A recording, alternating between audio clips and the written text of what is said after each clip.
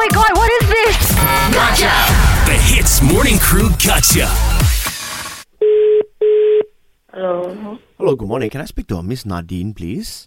Yeah, man, who's this? Okay, hi, this is Derek. I'm calling from the head office. Just need to check with you on something, yeah? So I understand that you are a current member, okay? You are on a 12-month contract, okay? And you are allowed to actually go to 2 of our brands, yeah? And also the Yeah. Okay. So I'm just looking at your March gym membership fees. Okay, you have paid, I understand, but you are short of 52 ringgit. $200, right? Yeah, it's actually 252 for you because you are allowed to go to 2 brands. But when I sign up, the guy says 200. Okay, but they did not tell you that is an additional 52 ringgit because you can go to 2 brands lah. No, not aware of this at all.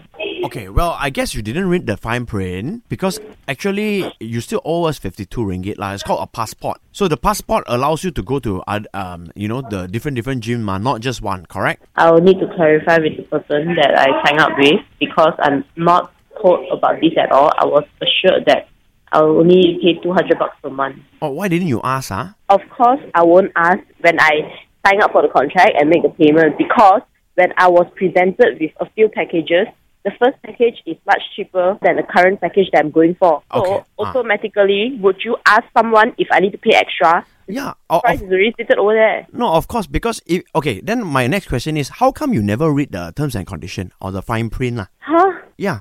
Where's your terms and conditions? At the bottom, when you sign up, okay, at the bottom there's terms and conditions. Every form that you fill has T and C ma. Chok, now you sound very angry and that you're blaming me. I don't feel privileged as your customer. No, sorry, I'm not angry. What I'm just saying is, I'm just asking the SOP punya questions, just to get this right.